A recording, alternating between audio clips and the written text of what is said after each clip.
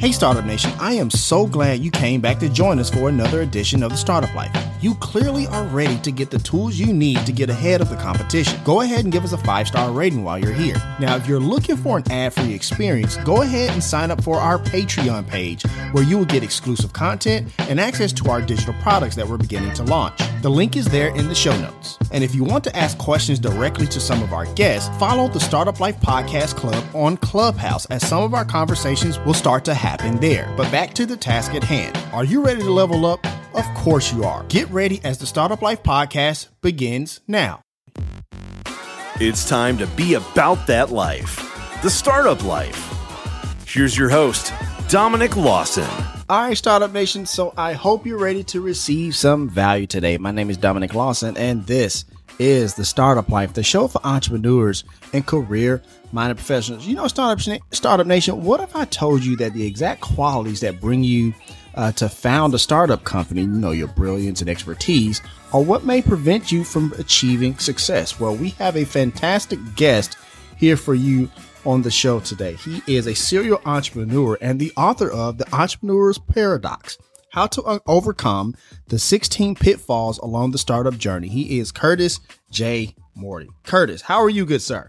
Doing great. Thanks so much for having me on the show, Dominic. Oh, no worries, man. It's totally our pleasure. And I was telling you before we started recording, but I want to get this on wax, man. You have a fantastic book, sir. You definitely have a fantastic book. And Startup Nation, I definitely highly recommend that you pick up The Entrepreneur's Paradox. There's a lot of stuff in there that we don't normally talk about in entrepreneurial space, but we definitely should a little bit more. So I just wanted to say that and get that on wax first and foremost before we kind of get started today. Thanks so much. No it was a passion project and something that I really feel can help entrepreneurs not have to make the same mistakes that I made in several of my businesses. Absolutely. But before we kind of get into the book a little bit and stuff like that, the past, year has been a wild one, especially for whether you're an entrepreneur or not an entrepreneur, you know what I mean? But I'm curious, what are some things that you personally or professionally kind of learned from, the past year that you plan on kind of remembering, from here on out? Just curious about that. One of the biggest things, it's funny because I actually get asked a lot the question, is now, in the middle of a pandemic, is now a good time to start a business? Mm-hmm. And I love this question because I give an emphatic yes. Okay. Not just a regular yes, but an emphatic yes. This is the time. And the reason why is because we are seeing unprecedented change in the world. In my lifetime, I've never seen so much change. Right. And every time there's a change, there's another word for it, and that's opportunity. That's right. Another name for change is opportunity. And I've been amazed at some of the incredible entrepreneurs that I've either coached or are friends with or have heard about that have not only adapted, but have had totally thrived in this new environment because they saw the opportunity. They saw where the demand was shifting to, right, and they took advantage of it. For sure. No, we're definitely seeing a lot of people, start that journey, that entrepreneur journey over the past year, because they saw what you're exactly talking about. They saw opportunity, not necessarily take advantage of somebody's like downfall or anything like that, but it's just more so a standpoint, like, as the, economy and stuff like that was kind of like at a standstill. I tell people all the time, it's a great time to either start a company or go back to school. Because once everything starts, picking up, which it's starting to do, now you're there. You are, hitting the ground running. When you agree with that? Absolutely. And if I could share a story, please do. Yeah. Illustrate the point. One of my favorite young entrepreneurs, her name is Kylie Chen, and she has a company called Ecanella Expeditions, which is a global travel and expedition company. And if you think about, what are the two biggest industries that got hit during COVID? It's the food industry, restaurants and eating out, and travel. Right. Those are some of the biggest to take a hit. And she was running a multi-million-dollar organization. And in 1 month, it all stopped. Like everything went to zero. Right. And her options were she could throw up her hands and say, okay, COVID, you win. I'm done. Right. Or what she did was that she said, well, let's think about this for a minute. Did the demand disappear? Just because of COVID, does that mean people no longer want to travel, no longer want to have adventure in their life or go exploring? And the answer was no. People still have that desire, still have that need. And so then she asked another really important question is, well, where did that demand go? Where did that desire go? Right. If it's not internationally? And so she said, all right, well, people still can travel in the US. They can still travel domestically. So she started a second company called Wonder Camp. And it's glamping experiences near the most amazing places in the United States, national parks and some just incredible places. And now she is on track to do as much or more business than she had before. And as soon as COVID ends, now she's got 2 burgeoning businesses that are set to explode. I hear that. Definitely always love hearing that, but also definitely love hearing that for my audience and letting them hear those stories, because Startup Nation, look, I get it. Like, there's a lot of adversity over the past year or even before the pandemic. But when you hear stories like that, it lets you know, A, that you're not alone. And then B, there's definitely ways to move and progress forward. So thank you, Curtis, for illustrating that point even more. I really appreciate that, brother. Yeah.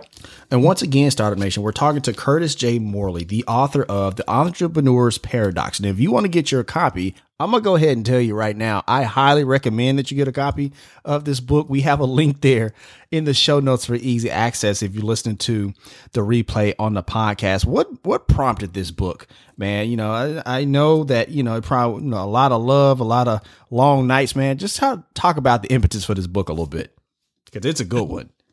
It's kind of fun because people ask how long it took me to write the book, and I have 2 answers. One is it took 15 years, and wow, I believe that. The other is the actual time it took me to write. And the reason I say it took 15 years is that I wrote this book for the up and coming entrepreneur. Right. In a way, I kind of wrote it for myself when I was 25 years old. Gotcha.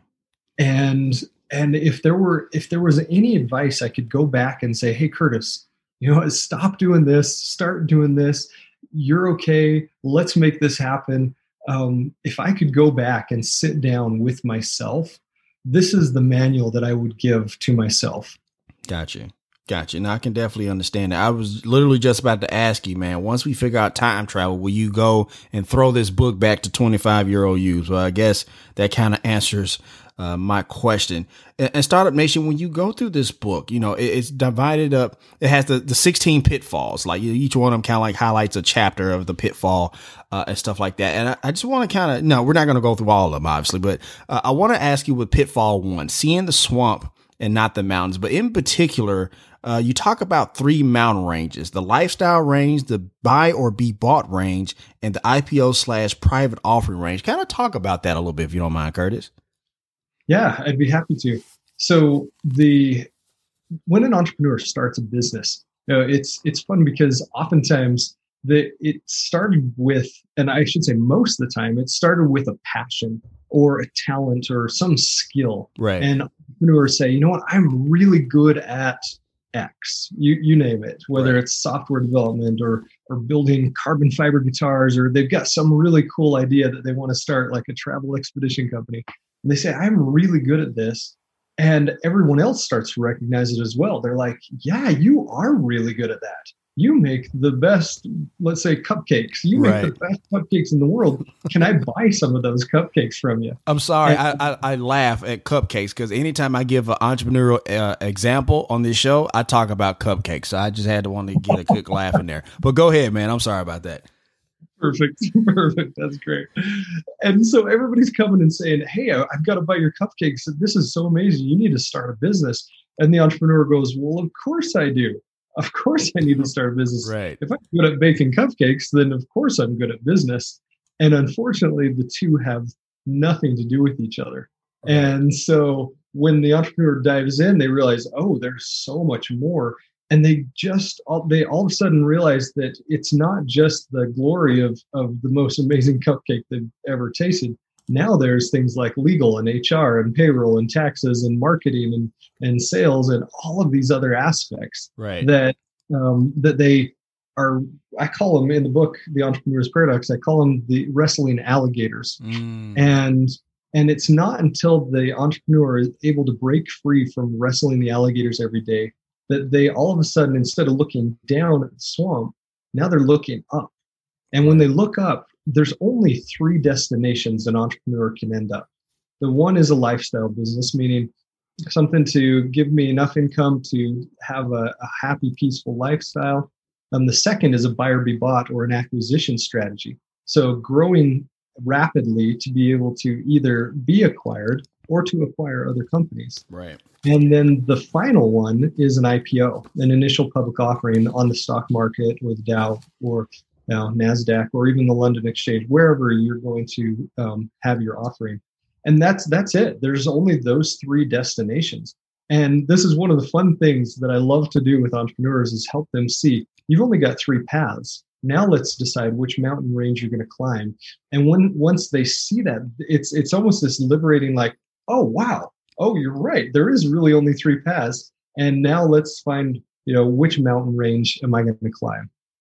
Gotcha. I definitely appreciate that, because I thought it was just interesting because like, wow, those really are the 3, kind of ranges, or what you call them, whatever, but those really are the 3 type of strategies when we come into entrepreneurship. So I really wanted to ask you that. So I appreciate you sharing that as well. Later in the book, you talk about pitfall 4, trusting your fears, right? And you talk about the one letter. He talks about the one letter, Startup Nation, that changes fear into power. Kind of shared that one with, because I thought that one was really interesting.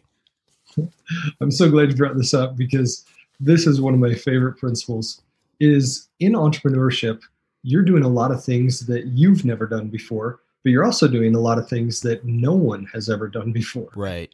And so there's a lot of unknowns. And with unknowns, there's oftentimes a lot of fear. And that's one thing that when I mentor and coach entrepreneurs, that I'm able to help them to break out of fear. And there's one single letter that changes fear into power. And that letter is S. Right. And if I can illustrate, please do. The phrase that we often tell ourselves, the internal conversation that's playing inside our heads, starts with what if? What if I don't succeed? What if I'm not good enough? What if I'm not smart enough? What if there's a global pandemic and my business shuts down? What if we can what if ourselves to death, speculating on the future? And I have a dear friend, Richard Bass, who coined the phrase that fretting on the future fuels fear, perplexing on the past produces pain. Only the present provides peace and power. I heard that. And so if we take that what if and we drop the F off the end and we replace it with an S. So now instead of what if, we say what is. And we look at what is in my power to do today. What is my next step? What is my goal? What is the destination I'm going to strive for? What is the thing I can do today to change my destiny? And can you feel that? Like when I talk about it, absolutely. Can you feel the difference in the what if statements and the what is? I absolutely can. And that's why it stood out to me, right? It goes back to that whole Occam's razor thing. Like sometimes the biggest problems is just have the simplest solutions. That's what it made me think about. It totally changed the dynamic of mindset, thinking, and everything else. So that's why it stood out. So, that's why, I appreciate that. But I'm sorry, I didn't mean to cut you off. No, I'm so glad you said that because that's it. It is a super simple solution to just stopping the fear, right, and taking control of our lives. And instead of saying, I'm a victim to the pandemic, or I'm a victim to my situation, is just changing that and reframing it and saying, what is in my power right now that I can control? What is something I can do to change this situation? Like Kylie asked with, her travel expedition company, she said, what is the demand? If the demand is no longer global travel, then what is the demand? Well, the demand is domestic travel. People still want to have adventures. And she was able to reframe that conversation and say, you know what, I've got the demand is still there. I've just got to tap into it. And if she were to what if herself to death, then it would have been easy just to say, oh, well, there goes my business, and shut the doors. But she didn't. She said, what is in my power? What can I do today? Absolutely. Startup Nation, look, like I said, it totally gives you the power back. It really does. I mean, how many times have we sat at the kitchen table? It's like, man, it was like the night before a presentation, like, man, what if the presentation don't go well? What if they don't get it? What if, whatever, right? But we're changing it to that, to that S, it really does change everything on a dime, which is why Startup Nation, I highly recommend that you pick up the Entrepreneur's Paradox, How to Overcome the 16 Pitfalls Along the Startup Journey. And once again, Startup Nation, that book is available now. We have a link there in the show notes if you listen to the replay on the podcast, and if you're listening on radio, just wherever you get your favorite books. I want to ask you, Curtis, about pitfall number 8, not stepping up as a leader. And you have in here the 6 jobs of the entrepreneurial leader. Just kind of want to point them out really quickly. Set the vision, inspire others, clear the path, lead, foster innovation. And the big one for me, and I see a lot of people, number 6, be 100% accountable. I want to repeat that one more time. Be 100% accountable. I would love for you to nail that one down a little bit more, but if you want to talk about the other ones, that's fine with me as well. Yeah, that's great. So I'm sure you're familiar with Jocko Willink. Absolutely. He's actually written a book all about being accountable, being 100% accountable. Right. And this one, to truly be a leader means that I am going to take control of my destiny. I'm going to be the one that makes this succeed. And if it doesn't, I'm going to be the one that's accountable for it not succeeding. And it really is in our power to create the future. Right. And not only create the future of yourself, but create the future of your company. And the best leaders, they don't point fingers. They don't say, who's to blame. They don't say, this is your fault. The best leaders, they really aren't even concerned about who's right or what's right. They're simply concerned about what's best. Mm. What is the best action we can take? Right. And then they own it. They own the responsibility for that. And I've been really blessed to have examples in my life of great leaders.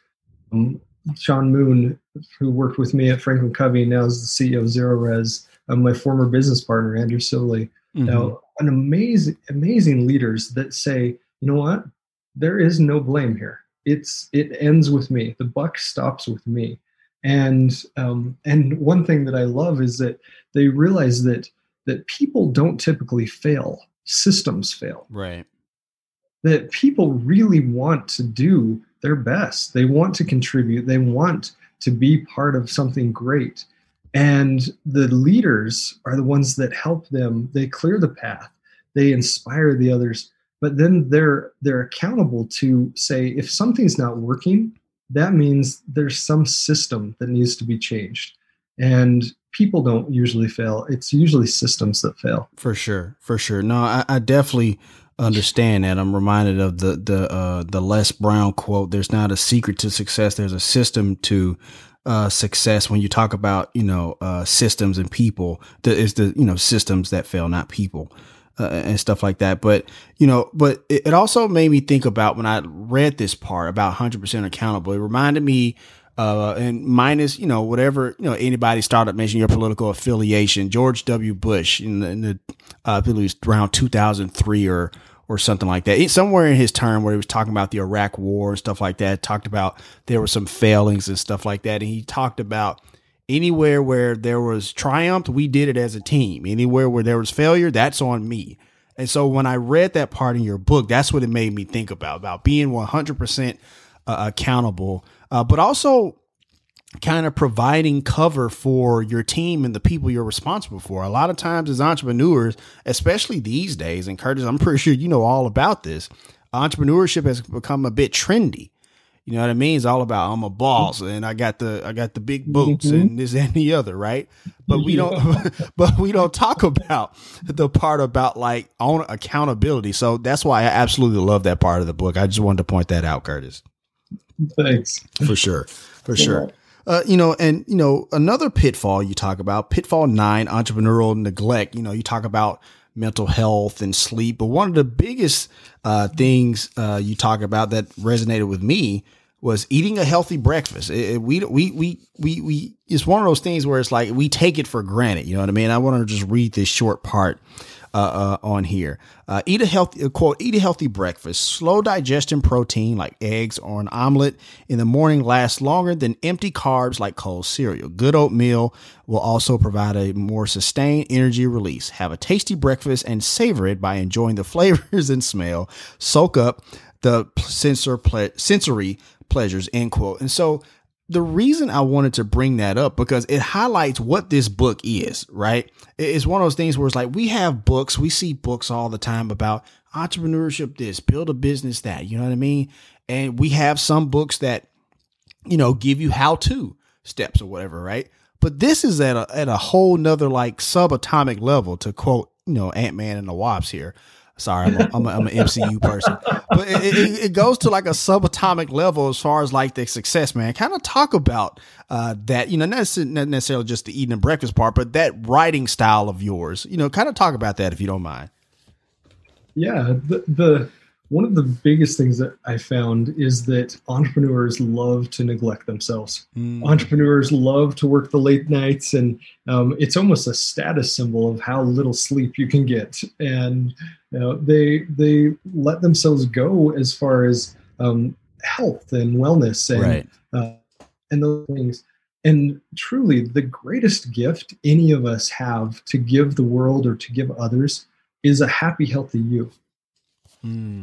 That's the best gift we have to give anyone else. And truly, if you scrape everything away, that's really the only gift we have to give to others. Right. And if we don't take care of ourselves, we're going to be neglecting the business. We're not going to be taking care of others. It's going to be hard. We're going to be more stressed. The cortisol levels will raise in our brain. And just taking time. I put at the beginning and end of each day, and I walk through this in the book, The Entrepreneur's Paradox. I talk about the power hour, taking an hour every morning and exercising, eating right, praying or meditating, and setting your schedule, setting your goals, and locking in your power. Right. Taking that time every day for yourself. And you think, well, I got too much to do. There's so many things that I've got on my plate, and I don't have time for this, this fluffy stuff. and the truth is if you really want to be productive, if you really want to make your business successful, the first thing you have to do is take care of yourself. Absolutely. You sound like my dad. He tells me that all the time. Like you can't take care of nobody else if you don't take care of yourself, brother. So it works the same in a business. So I definitely understand that. 2 more questions about the book before we transition, man. Once again, I'm having a great conversation with Curtis J. Morley, the author of The Entrepreneur's Paradox, How to Overcome the 16 Pitfalls Along the Startup Journey. And once again, Startup Nation, I highly recommend you purchase this book. We have a link there in the show notes for easy access if you listen to the replay on the podcast. And if you listen to radio, you can pick this book up wherever you get your favorite books. One of the things you talk about in this book is something that was new to me. I've never heard of it, or at the very least, I don't hear about it often. Survivorship bias. You know what I mean? And you have this fantastic story in the book about a statistician a little bit. Can you talk about that a little bit? Yeah, that'd be great. The survivorship bias comes from World War II, where the military was looking to understand how they can reinforce their planes because they wanted to have fewer planes shot down. And so they started gathering data. They would look at where the bullet holes are in the airplanes that would come and land back on the aircraft carrier or make it back to base. And they started gathering all this data around the bullet holes in the plane. Right. And they noticed that the majority of the bullet holes were on the wings, very, very few in the cockpit or the engine area, along the fuselage, etc. And they started identifying this, and they said, okay, well, for sure, based on our data, we need to reinforce the wings. And keep in mind, planes have to be light. So they didn't have the ability just to say, hey, we're going to, throw a tank up in the sky and hope it flies. Where, they had to be very selective with how they go through and reinforce the planes. And so they were just about to say, okay, let's reinforce the wings and some areas on the fuselage. And then a brilliant young statistician who actually, it's kind of crazy, he actually defected from the Axis over to the Allies and residence in the United States. He said, we're missing something here. And they were about to make a critical mistake in what they were going to do to reinforce these planes. Mm-hmm. And he said, what we're missing is we're only looking at the planes that made it back. Right. We're only looking at the planes that actually made it back to the aircraft carrier or made it back to the base. And he said, we need to look at the planes that didn't make it back. And we actually need to flip our entire thing, because what they found was the planes that made it back with all these bullet holes, those were the survivors. Right. They didn't take a look at where are the bullet holes in the planes that didn't make it back. That's what we need to fix. And so this brilliant young, he was a Jewish Hungarian statistician named Abraham Wald.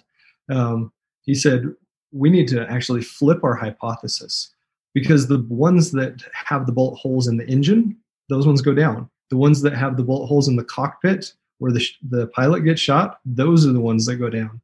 And they said, okay, we've got to look at this bigger picture, and we've got to actually reinforce the areas that don't have the bullet holes, because those are the ones that didn't survive. All right, Startup Nation, so we're going to go ahead and take a quick break. We got to pay some bills. Once again, my name is Dominic Lawson, and you're listening to The Startup Life.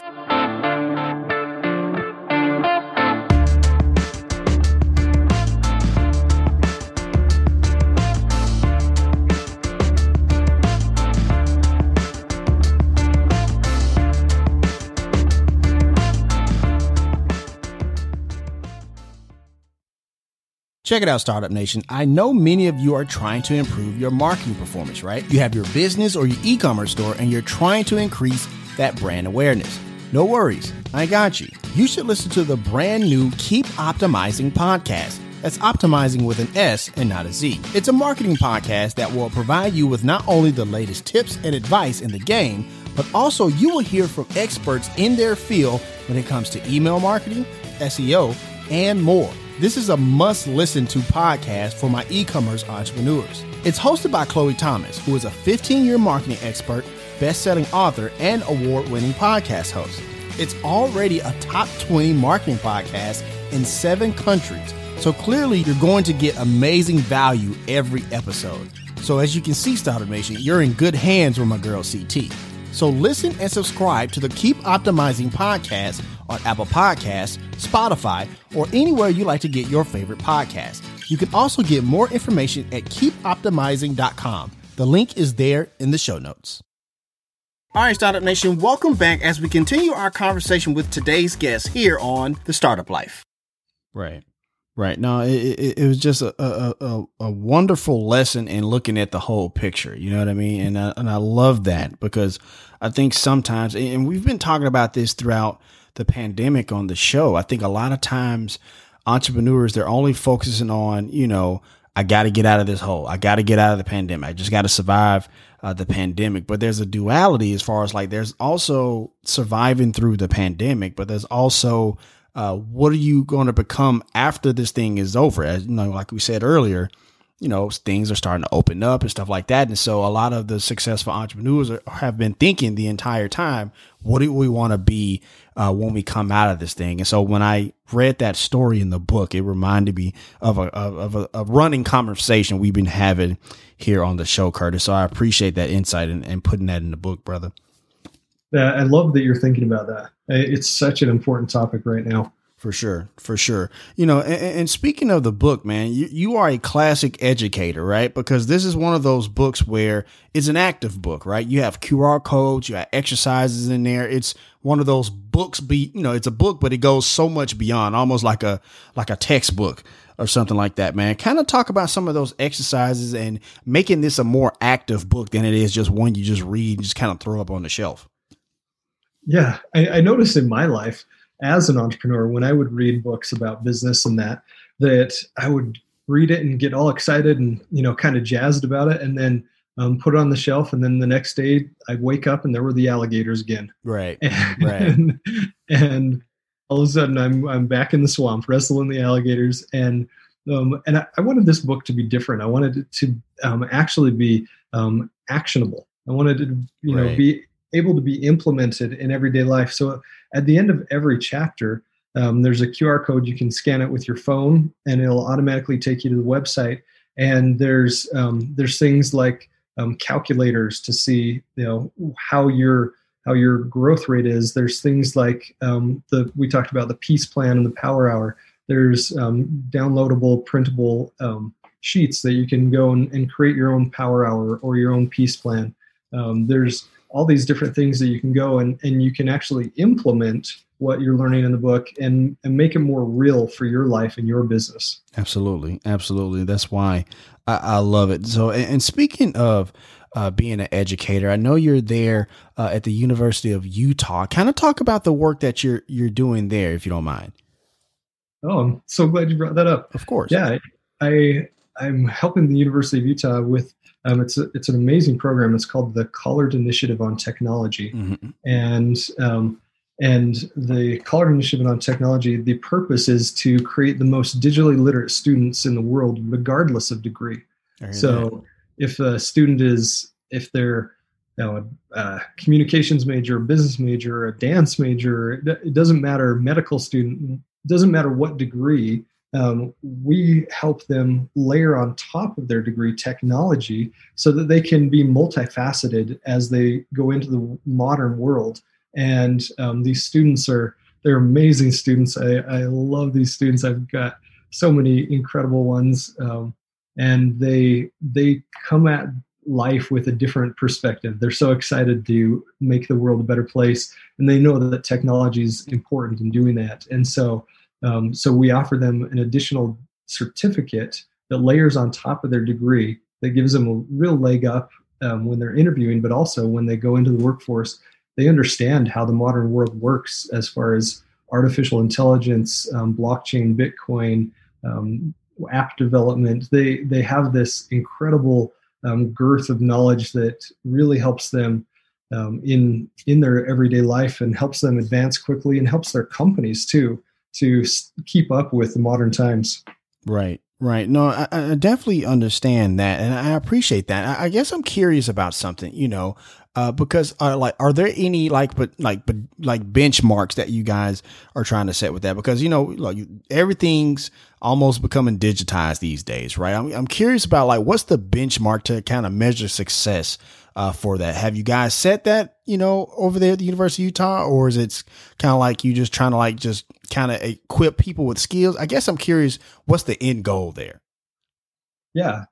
It's so having been an entrepreneur all of my life, never working in education until just recently. Right. I I had this demand in my own business. I needed people that were technically adept. Right. I needed people that understood what it took to build the latest technologies, and I couldn't hire them fast enough. So I actually went to the universities and said, listen, if you can't produce them, I'll teach them myself. And so I was teaching students along with running my companies so that they could come work for me. And so a couple measures of success is, one is the number of students that receive the digital literacy certificate. But then also how many of those get jobs, and where do they start in their jobs? What's their pay level, et cetera? And so measuring, what is the effect of creating a digital literacy certificate on top of their degree?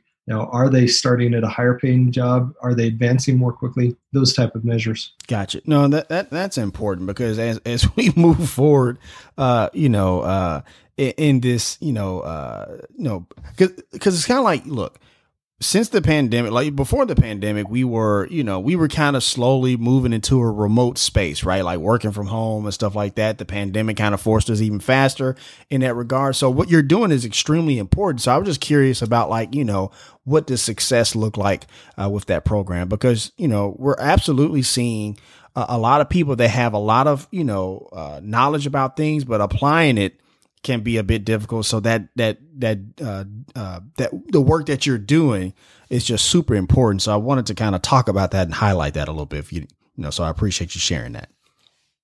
Yeah. Thanks. It's fun to talk about the other side of my life.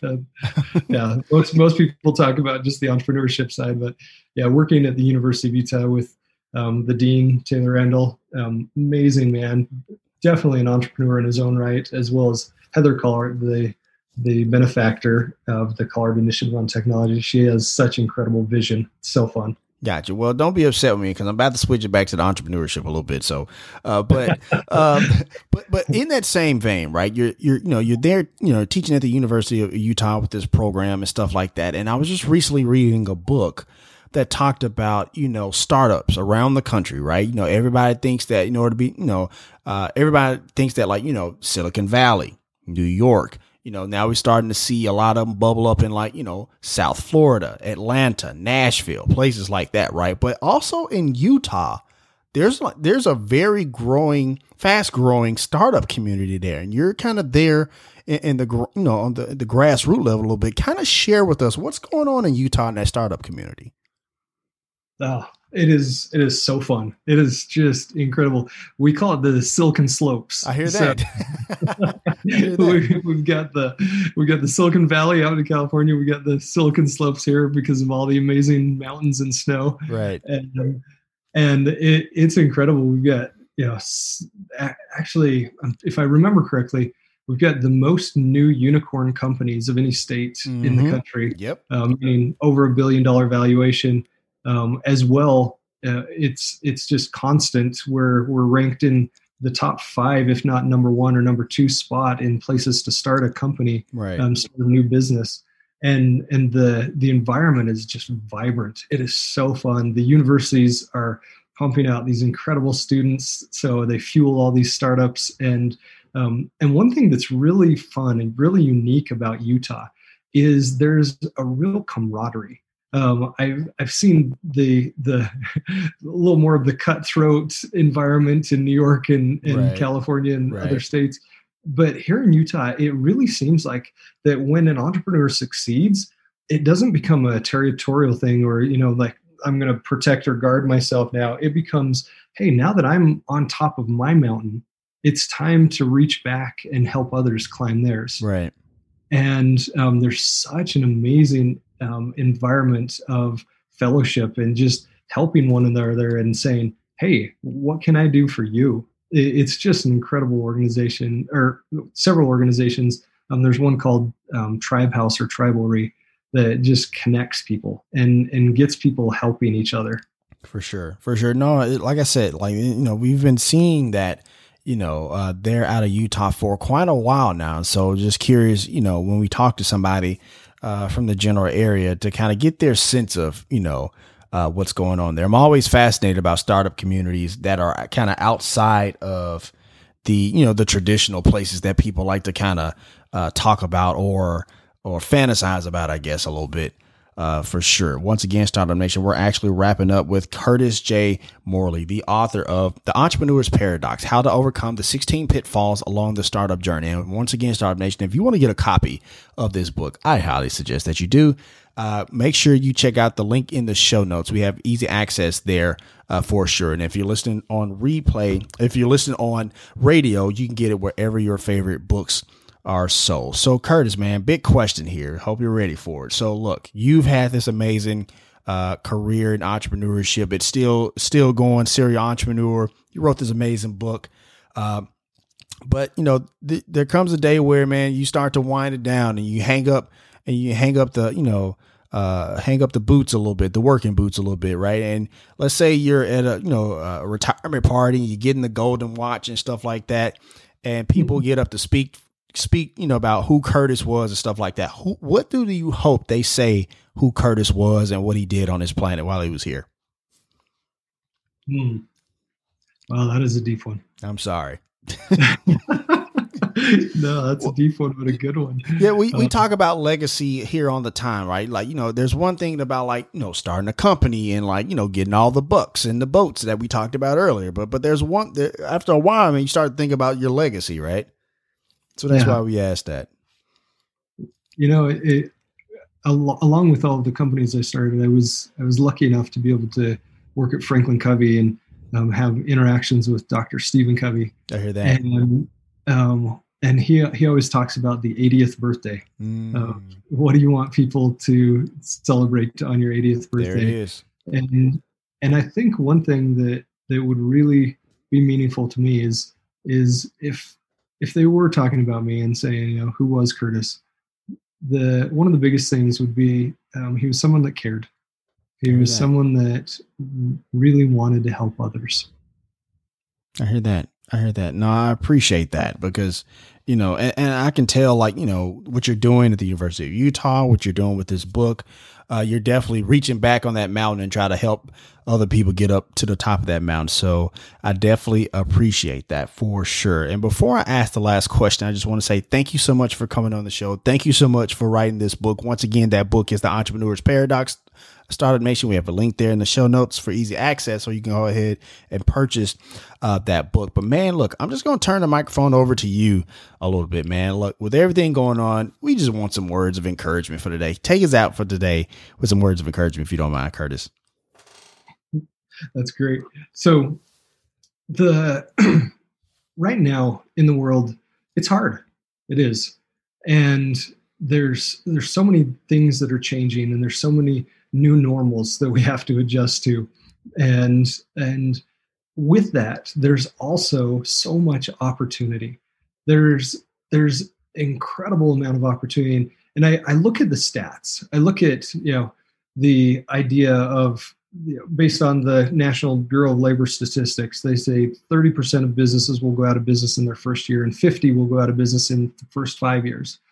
And I actually don't believe that at all. I know that's what the data says, but I don't believe businesses fail. Right. I believe entrepreneurs quit. And there's a big difference.